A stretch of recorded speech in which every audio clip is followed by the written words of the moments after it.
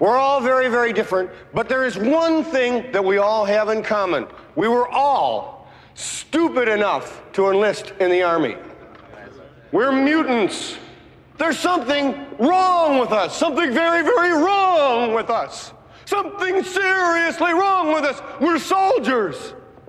But we're American soldiers. We've been kicking ass for 200 years. We're 10 and 1. Two slackers enlist in the U.S. Army and find out that being soldiers is harder work than they thought.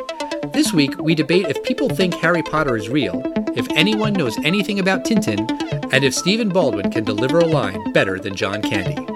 We also make a major show announcement before finding out if Stripes stands the test of time.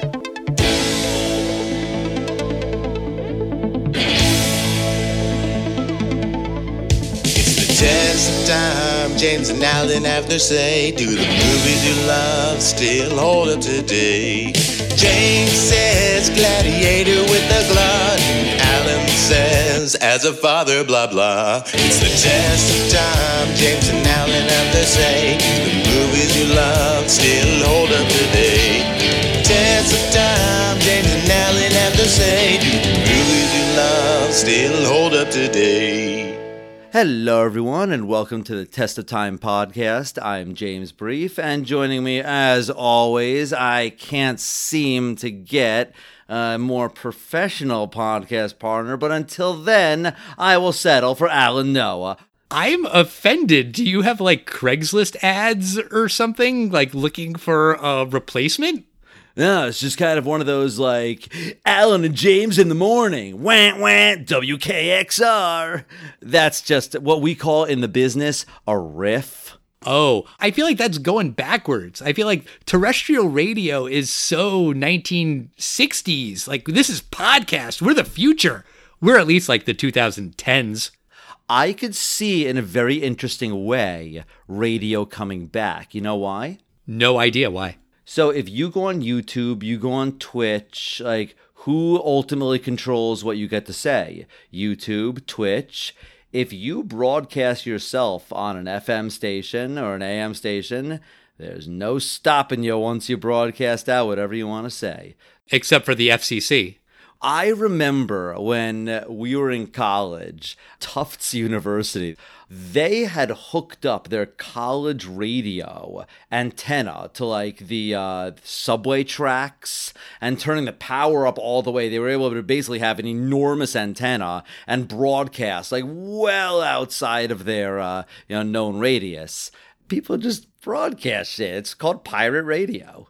Right, but then it gets shut down by the FCC as opposed to podcasts, which any knuckleheads can just put on the internet, like us. Hello. I mean, that's the easier, better way to do it. I guess you're right, Alan. Power to am. The radio disc jockeys, whom I believe we are the descendants of, Al. Not literally, though. No, I mean the spiritual, the medium of, audio arts, if you will. We come from a proud line of people who talk into microphones, I guess.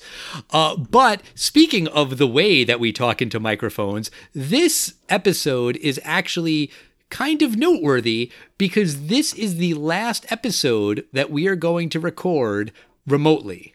Next week, I am going to come into your Manhattan apartment and we will record this podcast sitting at the same table, looking at each other, breathing the same COVID-free air. It's happening. And what are we going to do for that very special occasion? We will tell you at the end of this episode. Yeah, we're going to make you listen to us talk about Stripes first, but you were probably going to do that anyway. I will correct you on one thing, Al. Starting next week will be the first time you will be coming over to play video games with me. And before we play those video games, we will record a podcast.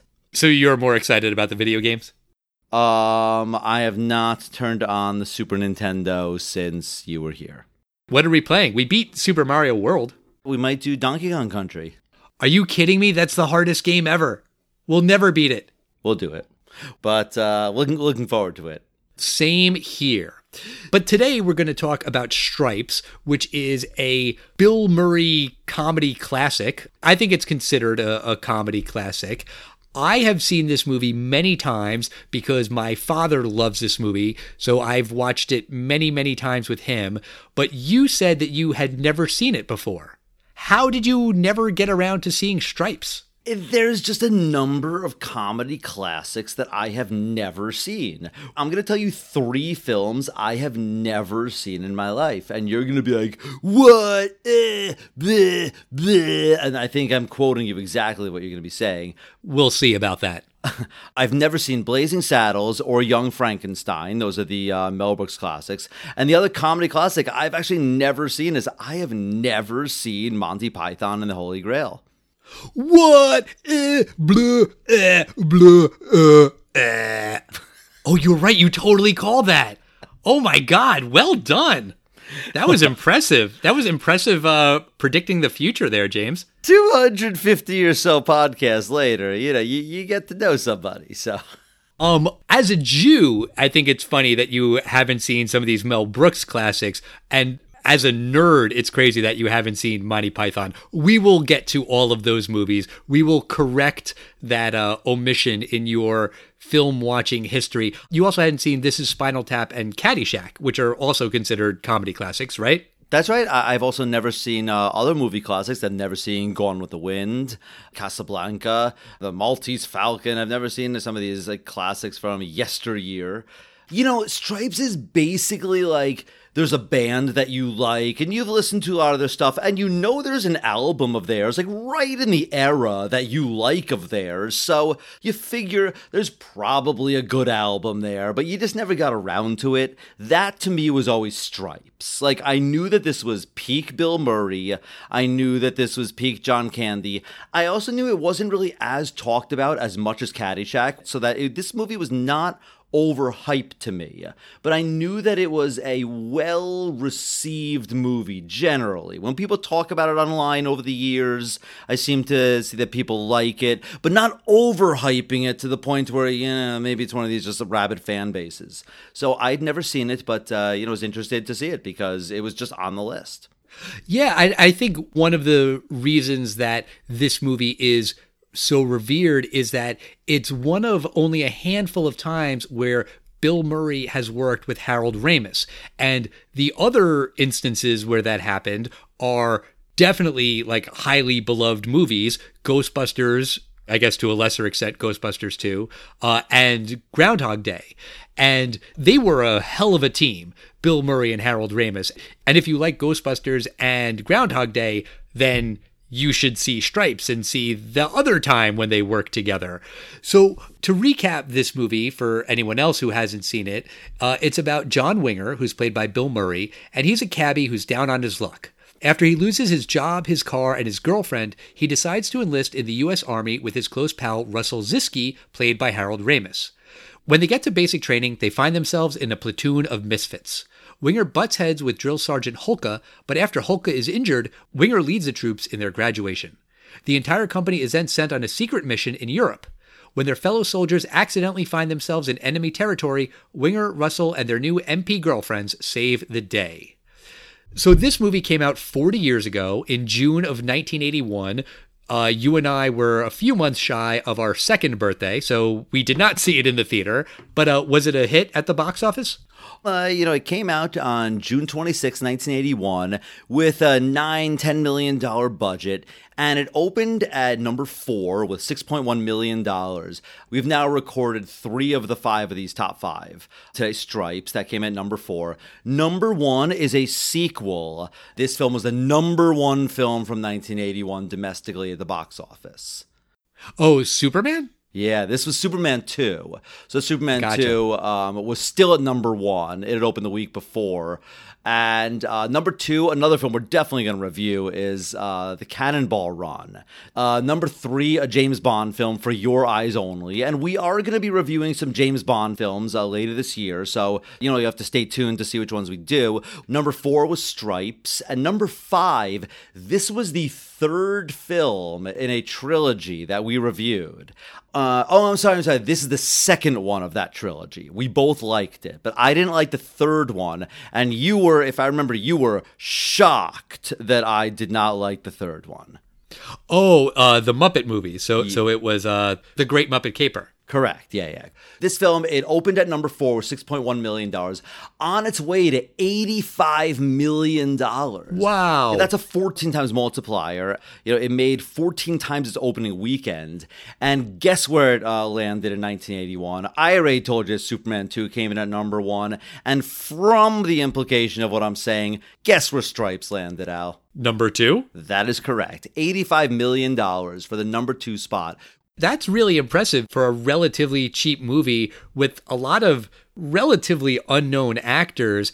Bill Murray was probably the best known of this troupe because he was on Saturday Night Live and he had been in Meatballs, and Caddyshack also came out in 81. I'm not sure which one came out first. So Bill Murray is like the bigger name, but no one had seen Harold Ramis before. I mean, maybe if you were a comedy nerd, you knew he wrote or co-wrote Animal House and Meatballs, but he wasn't a household name.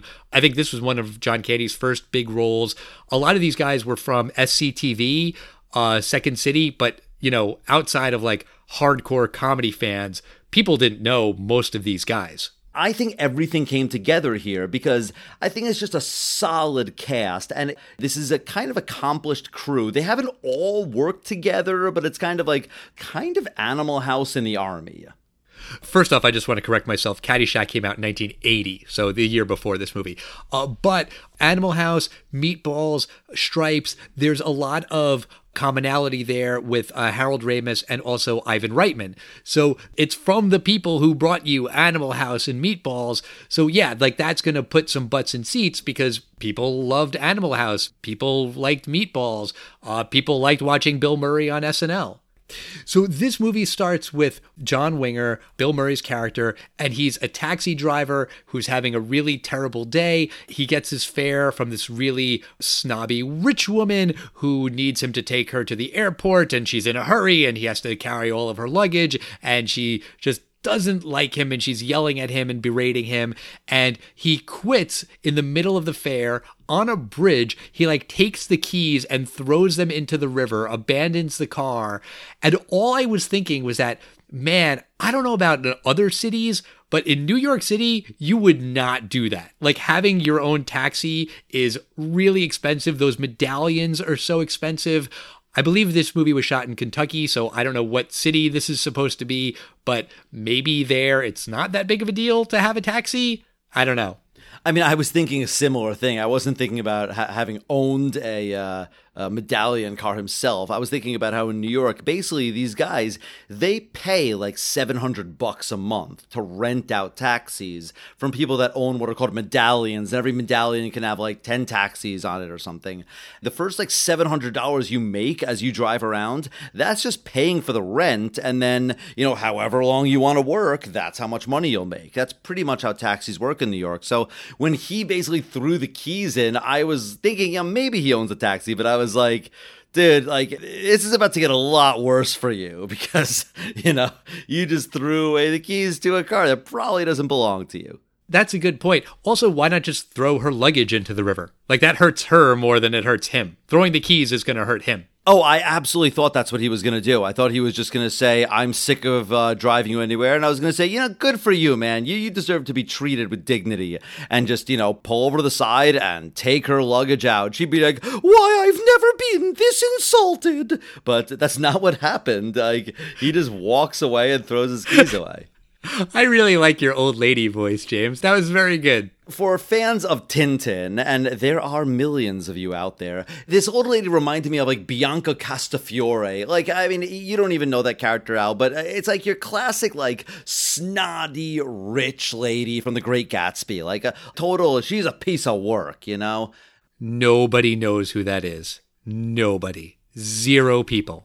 The writer of Tintin doesn't know who the hell you're talking about. If you know who Tintin is, write to Al at Test of Time Pod. It's like knowing Superman, Al. Outside of America. Everyone knows Tintin. No. But, this Winger guy, he goes home to his girlfriend, and there's a pretty gratuitous nudity shot here. The first, but not the last. They quickly get into a fight, and she walks out on him. Right. She complains that he watches Rocky and Bullwinkle every morning, and he listens to Tito Puente albums. I think as far as timely references go, those aren't the worst that they could have picked. I mean, I've never watched an episode of Rocky and Bullwinkle, but I've heard of it. I don't think I've ever listened to a full Tito Puente album, but he was on The Simpsons, so I know who he is. That's exactly what I was going to say. I only know Tito Puente because of his Senor Burns episode on The Simpsons, which was fantastic, by the way. Sure. I do love the line that Winger says when his girlfriend walks out, when he says, "You can't go, all the plants are going to die." Like, that's his last-ditch effort to get his girlfriend from leaving. I just thought that was really, really funny. We also meet his buddy Russell. He's an ESL teacher, that's English as a second language, and he's teaching this room full of presumably, new immigrants to America. Right. And it's his first day on the job, and he's asking people if they know any English, and someone raises their hand, and he says, "Son of bitch, shit." And then everyone in the class repeats it, "Son of bitch, shit," in unison. And it's a pretty lowbrow joke, but it's really funny, just the way that they all kind of chime in. And then later he's teaching them to do run run, and they're all singing in unison. It's not like high comedy, but this works. It's very funny. Yeah, I mean, I wish he could have taught them a song with a little better English. I mean, I guess do run, run, run, the do run, run, but it's not teaching them any English at all. At least teach them some fun, rock song or something, but English words. True. But that is a moot point because we now get to these two buddies and they're kind of down on their luck. They don't really like their life. Winger, he's got nothing going for him. His windows keep getting broken from ill-thrown basketballs. And they finally decide to join the army. Right. And it's Winger's urging that does it. When they go to the recruiter asks if they are homosexuals, which is a question that was asked back then. And Winger's like, "You mean flaming or And then Russell says, "We're not gay, but we're willing to learn." And the recruiter's just like, "Okay, these guys think they're funny." And he's like, "I'll check that off as a no." They sign up, and they're older than most Army recruits. Earlier, Winger says that he's almost 30. And, you imagine that most recruits are in their early 20s or maybe late teens. But they get to this bus stop where they're on their way to the base, and that's where they meet these two military police officers, or MPs, and they are the love interests. There's one for Winger, there's one for Russell, and their names are Stella and Louise.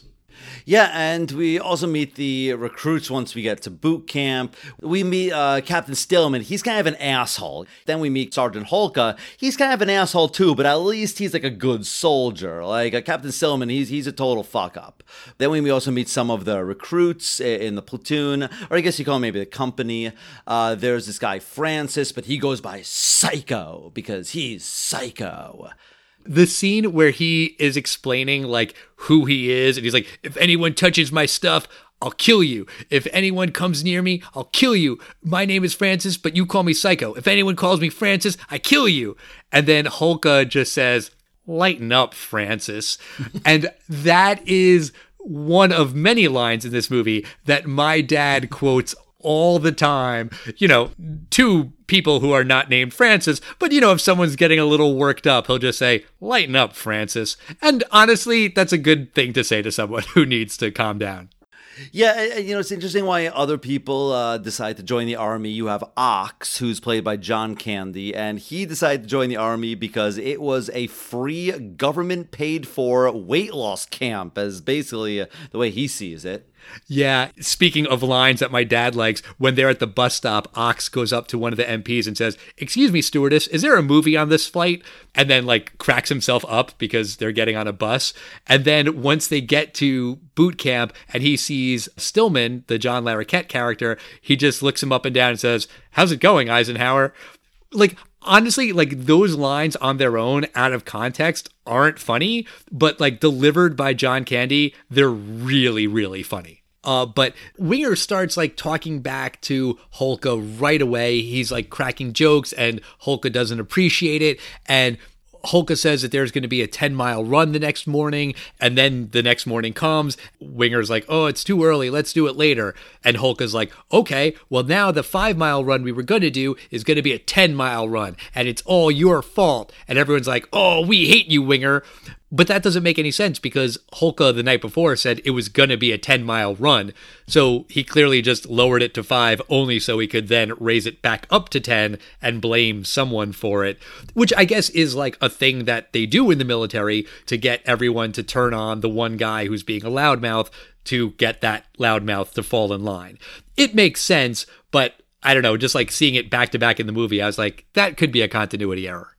Yeah, I mean, you get into this shtick where, you know, the whole crew sucks. There's a whole montage about how they're doing all the training exercise, and they totally suck.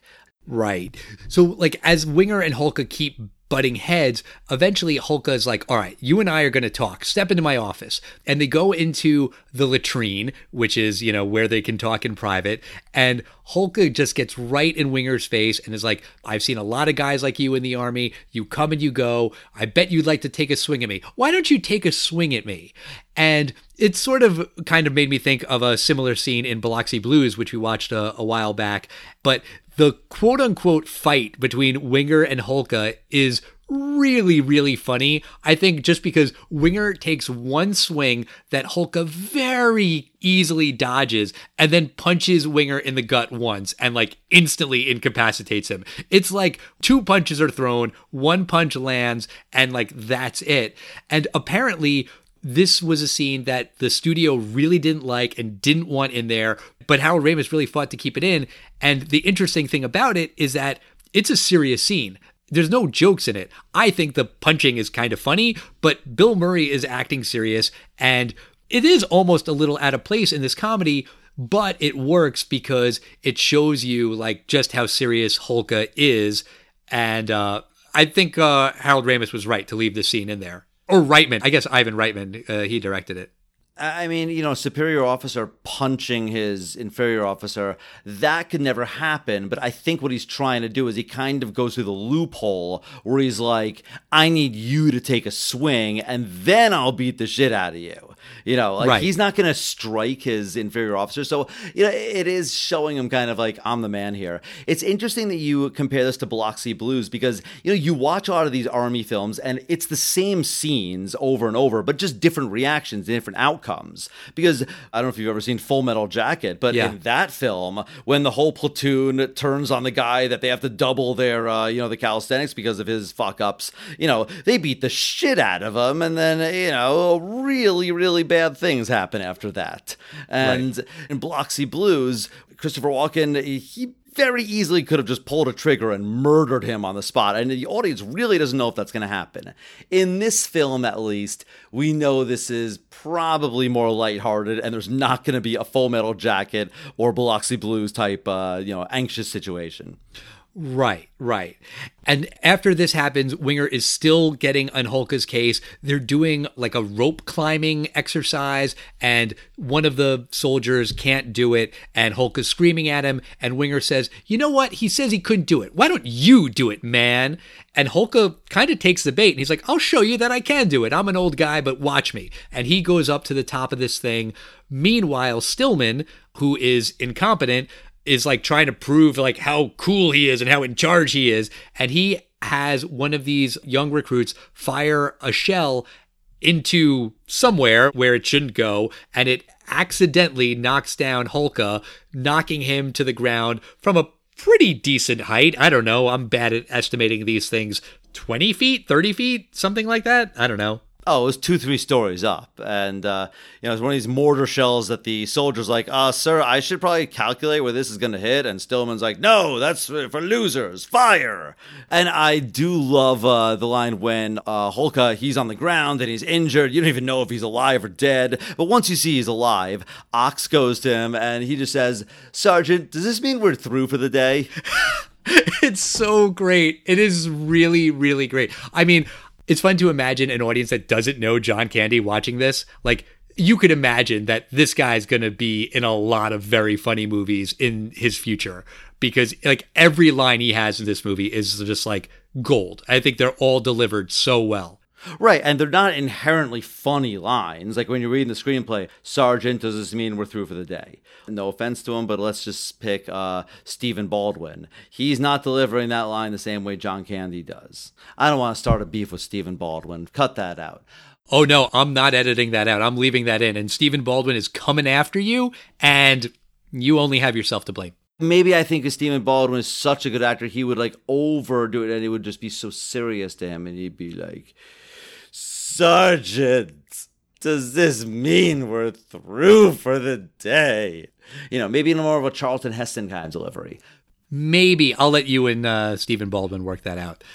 But anyway, the next scene, this is a scene with a lot of nudity, but at least nudity here at least makes sense. Here the boys go to a strip club called the Pom Pom, but they also have a mud wrestling pit that you could apparently like auction off the prize to be able to wrestle one of the girls. And Ox winds up bidding and successfully bidding to wrestle all 4 girls at once. Yeah. Did you notice who the MC is in that scene? No, I didn't. Who is it? It's an actor named Dave Thomas, not to be confused with the Wendy's guy, different Dave Thomas. He's also in the SCTV troupe. He was in a movie that we're definitely going to review on the podcast called Strange Brew, where he co-starred with Rick Moranis, who we love. So that shouldn't be a tough sell for you. But he's here only because, you know, he knows some of these other SCTV guys. But the joke in this scene is basically that these women who are wrestling Ox, John Candy's character, they're not in it to be like fun and playful and silly. They're like actively trying to hurt Ox. And the way he quote unquote fights back is he just rips off all of their bras. And the joke kind of doesn't work only because the women are covered in mud and it's kind of hard to tell that they're topless. And also, like, they're in a strip club, so you would probably see them topless anyway. I just felt like the joke didn't really read that well. I mean, I thought the joke was going to be that obviously this big, huge guy is going to be able to, you know, wrestle these 4 girls. But it just kind of came across that they just do like, hi-ya! Like he'd fight back a little bit, but it was more like he'd push them out of the way. And I see where they're going. I don't think this is the kind of film where you want to see him like, you know, fight with these 4 women. But yeah, he does get his ass kicked. Right.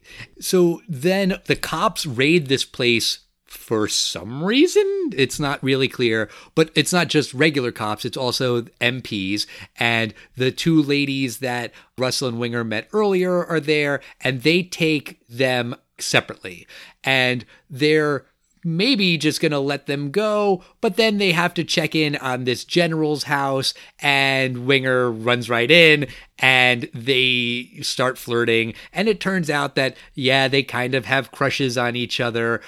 Although Stella says that she's in love with Winger, like, because Winger asks her, like, oh, you're in love with me, right? And I was like, well, it's not love. I mean, you're just, like, attracted to each other, which is cool, fine, but don't say that you're in love. There is a joke that doesn't stand the test of time when he's, like, trying to be sexy and playful. He puts her on the stove and then is, like, moving a spatula between her legs and says, you need the Aunt Jemima treatment. Obviously, no one thought about that in 1981, but you know, obviously that brand name doesn't stand the test of time. What do they call it now? It's like something about like a wheat mill or something. It's going to be renamed the Pearl Milling Company. So the Pearl Milling Pancake Mix. That's what it's going to be. Okay. But after this happens, you know, because all the guys were arrested, Stillman basically tells all the other recruits they're going to have to redo basic training. And then Winger and Russell are like, whatever, we can cram. We'll do a great job at graduation. When's graduation? It's in a couple hours. All right, we can cram for it. And this leads into a motivational speech by Winger, by Bill Murray, which is reminiscent of the inspirational speech he gives in Meatballs. Also reminiscent of the speech that John Belushi gives in Animal House when everyone's just down on their luck and ready to give up. And then a strong character says, nope, we're not giving up. This is the formula for these kind of films at this point. Absolutely, absolutely. I love this speech. I mean, I love Belushi's in Animal House. I love Bill Murray's in Meatballs. And I really love Bill Murray's speech in this movie. He basically says that Americans are like mutts. We're the rejects from every other country, but there's no animal that's more faithful, more loyal, or more lovable than the mutt. I personally have had mutts in my life, and I think that's true. Your sister's dog was a mutt, right? Oh yeah, mutts are great. Yeah, everyone loves mutts. And he also says that, we're all crazy and weird and stupid, but we all have one thing in common. We all joined the U.S. Army, and that means that there's something wrong with us. There's something very, very wrong with us. Another line that's in my head that I've heard my dad say a million times. I think I've also referenced this line to you in another episode. I don't remember what, but he says that we're the American Army. We've been doing this for 200 years. We're 10 and 1. Which is obviously a reference to the Vietnam War. I forget if it was Ivan Reitman or Harold Ramis who was very anti the Vietnam War, and this was their not so subtle dig at that war, and I guess a quasi-political statement. But it's also just very, very funny. Yeah, and they wind up having a big training montage where they're really trying to cram, and then next thing you know, they're all asleep.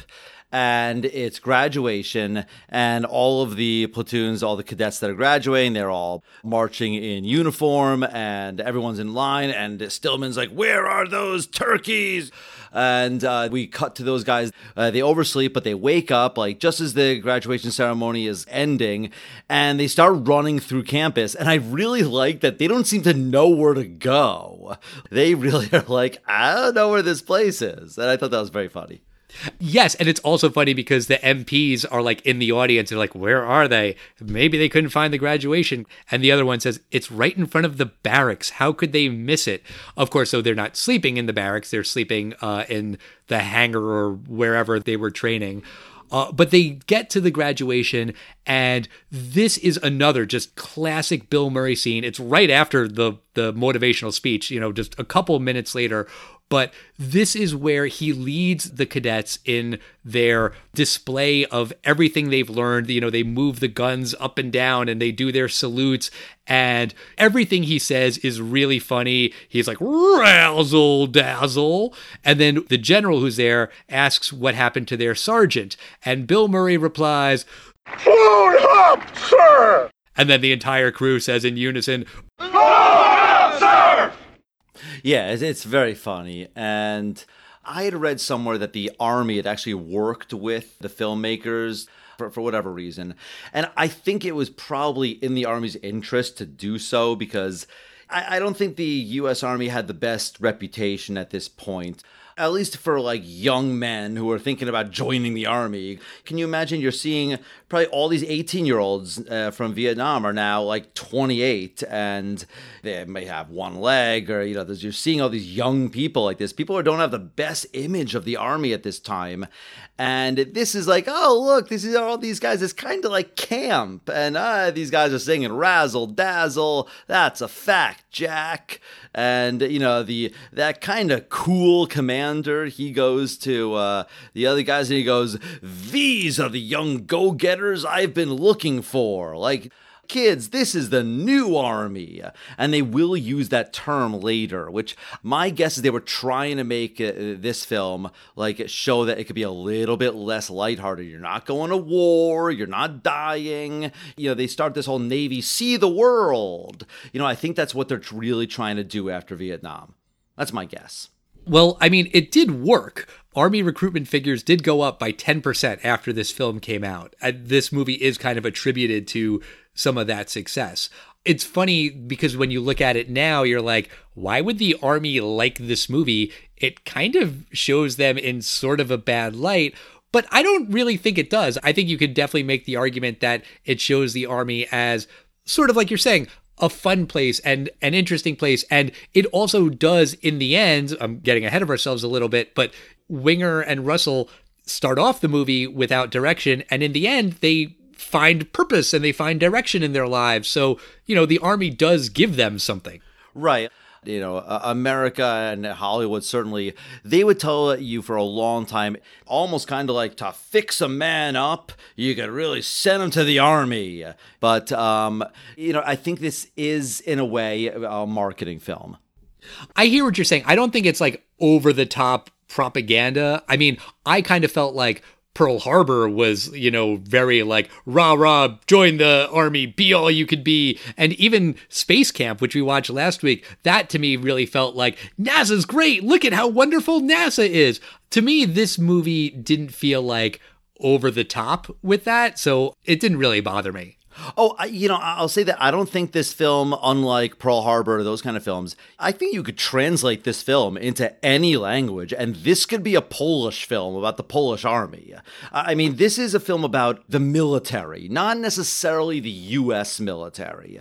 And I think it's more about, when I say the army's fun, I think it's more about, like, look at the brothers you're going to meet, and the friends, and yeah, you may meet some pretty ladies, too, because, they all look like Sean Young in 1981, they have a really, really good time. I'm sure a lot of people saw Harry Potter and, they really want to go to boarding school. And maybe, it's not all wizards and stuff. Because, you see boarding school sounds fun. You get to, like, have sleepovers every night with your friends and stuff. I really thought you were going to say that after people saw Harry Potter, they really wanted to become, like, actual wizards. And I was worried that you thought Harry Potter was real and that we were going to have a really uncomfortable conversation. But I'm glad you went in a different direction.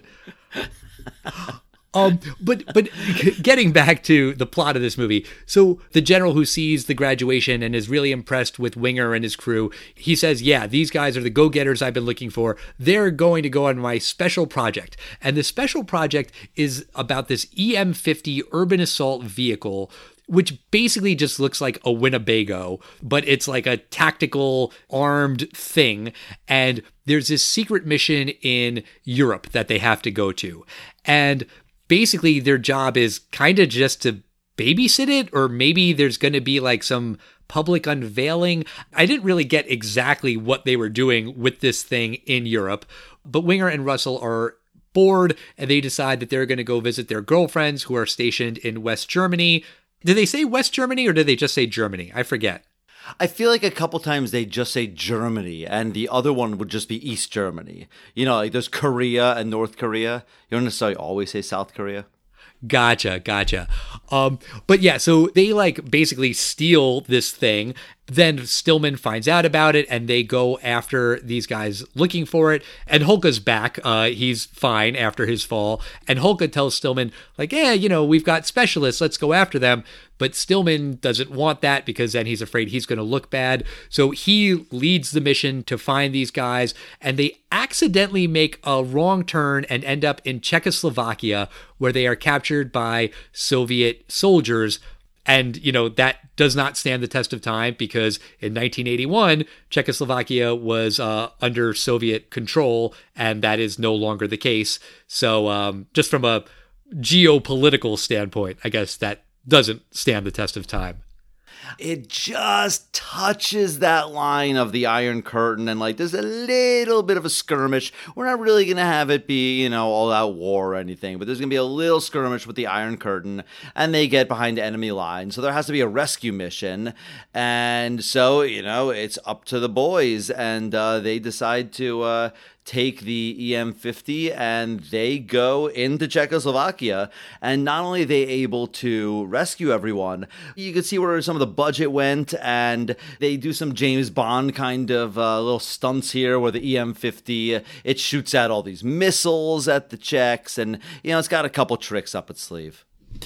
Yeah, there's like some explosions and stuff, and it kind of made me think a little bit about Midnight Run, which we talked about recently, where some of those action scenes didn't really have stakes because you don't really expect anyone to die. And I didn't really expect anyone to die in this movie, but there's like machine guns and fires and explosions. And they do take care to point out that like when they blow up a tower, you see the guy running away and like, oh, his butt's on fire. Like he's fine. Like he didn't die. He's okay. there are these two guards who are like at the border, and it's a running gag where one of them is like holding coffee, and then something shocking happens and he spills the coffee on the other guy's face. Did you happen to recognize that actor, by the way? No, I didn't. Who was that? He's in a show that I know you love, but it's easy to not recognize him in this role. He is the dad from Freaks and Geeks, Mr. Weir. Oh, yeah, that's right. He was also in like the SCTV gang. That's why he's here. I'm rewatching Freaks and Geeks with my son, and I was like, wait a second, is that Mr. Weir? And it is. So, fun fact.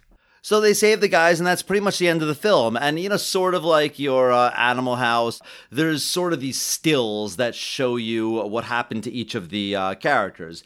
Same thing we saw in 9 to 5, and I guess the 80s like doing this a lot. Yeah, I mean, some of these jokes I don't think are the strongest. Like Hulka retires and then opens a fast food franchise called the Hulka Burger. I mean, that kind of comes out of nowhere. Stella is on the cover of Penthouse, which isn't really funny. I mean, it's just kind of lazy. Like, she's a pretty woman, so she ends up on the cover of Penthouse. The funnier joke is then the next cover is Ox, who's on the cover of Tiger Beat. Like, well, that doesn't make any sense. Winger is on the cover of Newsworld, and it's like, meet the future of the American Army. Can the world survive?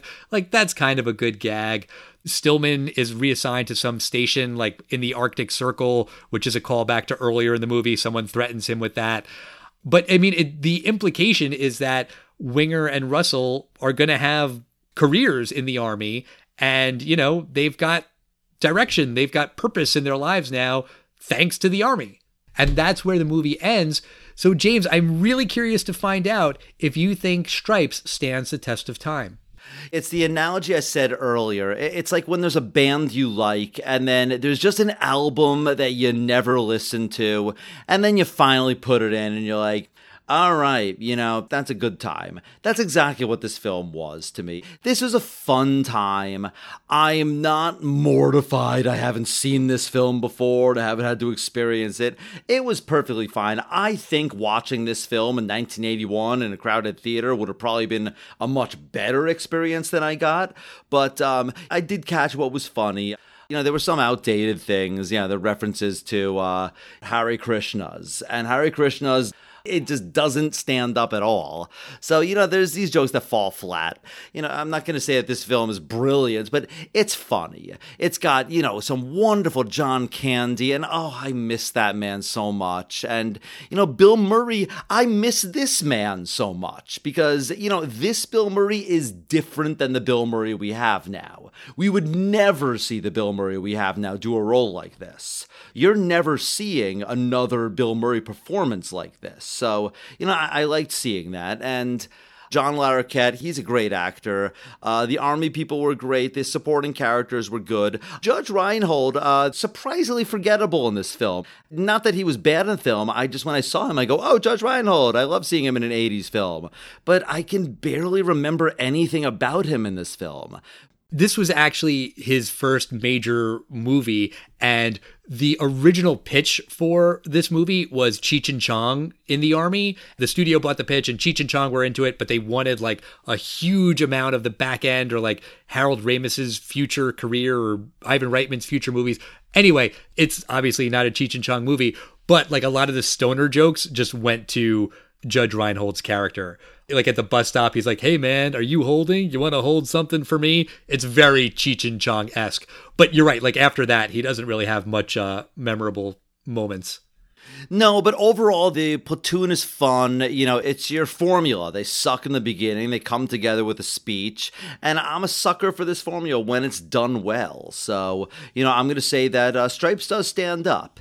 It does not rank in the pantheon of comedy classics, but if you like these kind of 80s films, this was fun. I was not a fan of some of the so-called classics like Caddyshack and Airplane. I did have a good time with this. But what about you, Al? Because you've revisited some of these films like Robin Hood Men in Tights and Airplane, and films that were hysterical to you at 10 years old and you did not find funny on review. So what do you think? Does Stripes still hold up? Does it stand the test of time?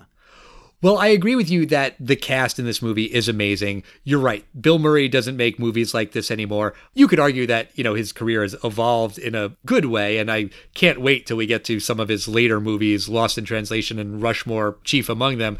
But this is classic early Bill Murray, and he hits it out of the park. And Harold Ramis is phenomenal. Like, he is a great writer and also actor. Like, he is a doofy looking guy with like the huge hair and the giant glasses.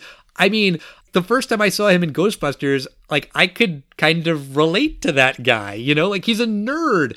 And here he is, a nerd in this movie, and it's fine. Like, he's good in the army. He gets the girl. Like, it's okay to root for this character. And then you have John Candy, who is just perfect. I think everything he says in this movie is perfect. This movie is super quotable. Like I said, as I'm watching this movie, I'm hearing John Candy or Bill Murray say some of these lines, but in my head, I'm also hearing my dad say them out loud. And speaking of my dad, I feel like he's kind of colored my impression of this movie, because the thing he always says whenever we watched it was, the first part of this movie is amazing. It's so great. It's so funny. But then when they go to Europe, I hate it. And I was kind of like bracing myself for that, like going into it this time around. And I have to say, Dad, if you're listening, I don't know that I really agree with you. Like, it's not as good as the stuff that happens earlier, but it's also not terrible. I think I had it in my head that it was really, really long, like the whole sequence in Europe, and it's not. It goes pretty quick. There's some funny gags. Yeah, I mean, like, maybe it's not as funny as like the thing that happens after the inspirational speech in Animal House, where the parade scene is just joke, and it's really, really funny. Maybe the EM50 stuff is less funny than that, but it's still fine. Like, it's still funny. It works. Random note on the EM50. I think I mentioned to you when we weren't recording that I have this movie on DVD. Look at what comes in the DVD case. It's a paper EM50 that you can cut out and assemble yourself.